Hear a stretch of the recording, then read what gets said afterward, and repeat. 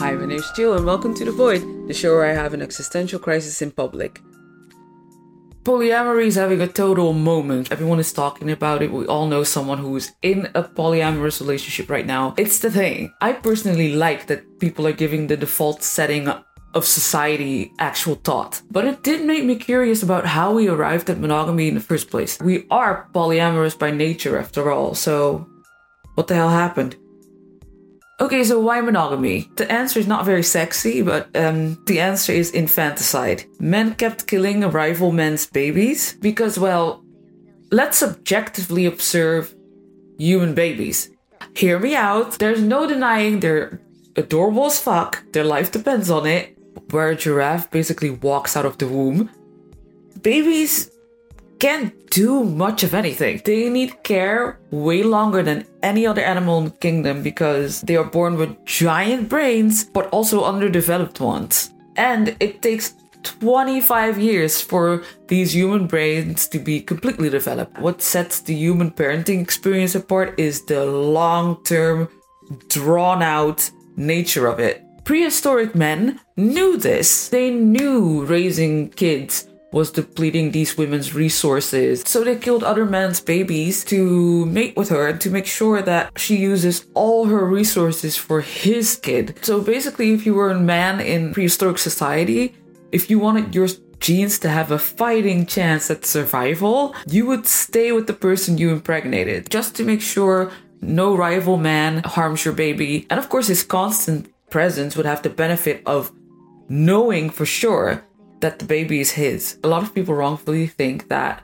monogamy happened because we wanted to raise our children together, but that's not true. Parenting together was a cute consequence of monogamy, but it wasn't the reason we became monogamous. Also, let's get one thing straight. Monogamy was the best thing that could have ever happened to men. You know, back in the day, men would have to pound their chest and, show off their virility to look for a woman. The men who weren't into fighting obviously had a big disadvantage when it came to reproduction, but monogamy made it possible for even men who weren't the strongest, wealthiest, or hottest in the tribe to have families in the first place. Monogamy was also a very good solution to women gaining larger territory. The further away women lived, and they tended to live far away from men, which they might have been onto something. So the further away women lived from men, the harder it was to find a woman, let alone keep a couple of them. Turns out having hoes in different area codes is not conducive to your reproductive success. So instead of risking their lives on the grasslands to find a woman, they decided, you know what? There's a woman here. I'll just go for the one that's closest by. The one thing that I hate about evolutionary biology is that it doesn't keep queer people or same-sex people into account, because everything I just said, none of this explains why there are plenty of people with gender identities that are not male and female who live happy and monogamously. So I looked it up, and the only thing I could find as an explanation was good old-fashioned sexual jealousy. Turns out it doesn't matter if you can reproduce or not. You want to keep what's yours. It's just this deep primal instinct to make sure no one takes what's yours. And of course we know people are not your property, but your hindbrain doesn't know that. Here's my crazy theory. The reason I think queer people and gay people have always been revolutionary when it comes to relationship forms, because they're not slaves to these ancient mechanisms that demand reproduction. Maybe that's why straight people fuck it up all the time. Maybe it's because there's so much biological noise that we can't hear each other. But this is all just theory. This is just me speculating. People going, I'll behave if you behave, played a massive role in our massive brain and the choices our ancestors decided to make with those brains, regardless of our nature. And I want to emphasize the word choice. Okay, sure. No, we're not naturally monogamous. But our ancestors saw a problem, babies kept dying, and used monogamy to solve it. And I think that's pretty damn impressive for a species that didn't even have a frontal lobe yet. It's funny because choice, or at least conscious choice, doesn't seem to be at the forefront of today's monogamy at all. Monogamy is still seen as the default. So how did that happen? So of course the ancient Greeks were the first to establish social monogamy. By the way, did you know Zeus was raised by a goat. Social monogamy was a life or death thing. It was the difference between having a full military force and defeat, between having a thriving economy and living in poverty. I'm aware that this sounds incredibly dramatic, but these leaders of this society knew that they needed their men in one place. They needed them to pay taxes. They couldn't use men roaming around for women. So they stigmatized the roaming around a bit. And that's how social monogamy happened. So at some point, the Romans got really into Christianity. Christianity had to come and fuck it all up by making it a moral thing, even though nothing in the Bible says you can't have more partners. But okay, sure. That happened, and then during the 18th century, we became very secular. Instead of believing in God, we started believing in ourselves. Do you think the death of God would lead to the death of monogamy, right? Well, no. What these psychopaths did was link monogamy with romanticist ideology, which is the reason we all have problems today. First of all, it changed relationships for us forever.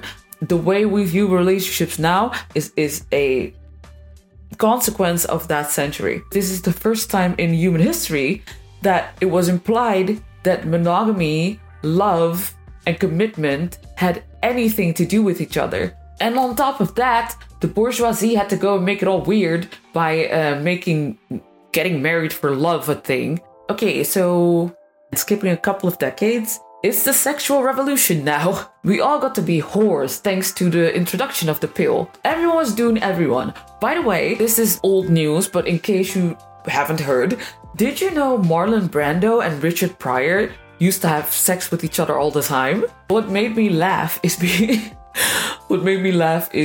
Richard Pryor's wife made a comment about it. She was like, yeah, no, that's totally true.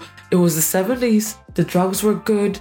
So we would all hang out, do quaaludes, and then bang each other, which sounds like a good time. How did I get here?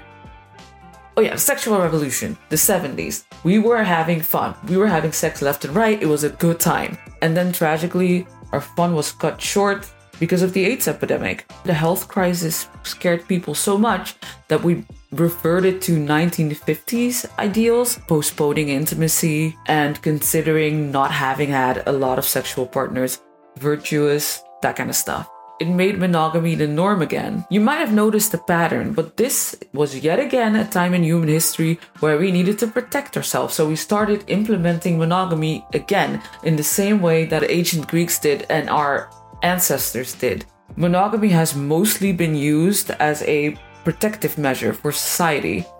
Queer couples and same-sex couples have been exploring alternative relationships for decades now. It's nothing new, and I think straights just started to catch on for a couple of reasons. Most of those reasons are the internet. There's no more risking your life on the tundra to find a partner. You don't even physically have to be in someone's presence to date them. So my theory is that the lack of roaming and the illusion of choice are making non-monogamy attractive again. Everyone is trying to avoid getting feels for someone. That is very pre-18th century. The last couple of generations have successfully torn love and sex apart again. And dating apps helped us do it. Also, most of the sex we have is non-reproductive. So there's no need to safeguard the continuation of your progeny by staying with someone. And on top of that, women are financially independent now, so there's no need to marry her off to one man. And we're too individualistic to still engage in social monogamy because we don't care what the neighbors think anymore. And lastly, we're on top of the food chain. We don't have to dodge flying sharks, so we're safe. These are one of the safest times in human history. So it makes sense that our need for monogamy has changed. I would even go as far to say that they make monogamy unnecessary. We're safe enough to not need it. It makes sense that at this specific time of our existence, the amount of people who are willing to experiment with alternative relationships is growing really fast. I, for one, am very happy that people are experimenting and realizing that what works for others doesn't have to work for them. And I love that we can talk about it and that we're open about it. But I'd like to talk about all the ways in which open relationships and polyamory can fuck us up. Just because I feel like we need to discuss this side of it too if we want to make real choices. So this is my attempt to make sure that if people choose, that they do so armed with knowledge about themselves. One way polyamorous and open relationships can fuck us up is if we don't understand what we're doing. For example, a lot of people confuse open relationships with polyamory. Those are not the same things, so we're already fucking up. Open relationships are about having your sexual itch scratched, where polyamory is about intimacy and connecting on a deeper level with more people. So what I'm saying is make sure that you and your partner are talking about the same thing. Have a clear vision of what you're trying to achieve here. The next way polyamory and open relationships can fuck us up is when we use them as a bargaining chip. What I often see in my environment is that non-monogamy becomes a final resort type thing. People tend to open their relationships while what they should be doing is breaking up. And of course, if your physical needs are not being met in a relationship, it seems logical to open your relationship, right? But since sex is never about sex, there's a good chance that having sex with others will not be a replacement for the intimacy and connection you're craving from the person you're with. And using alternative relationships as a solution for a problem is risky. Opening a relationship to save it is like having a baby to save a marriage. Just like every other relationship out there, it's not going to be cute if you choose it because you feel like you're backed into a corner. So I think a good rule of thumb is if a polyamorous relationship or open relationship is not something you'd agree to if your relationship looked exactly how you wanted it, then you're probably barking up the wrong tree. Then your relationship form is not the problem, just your relationship. Maybe you're just scared to leave.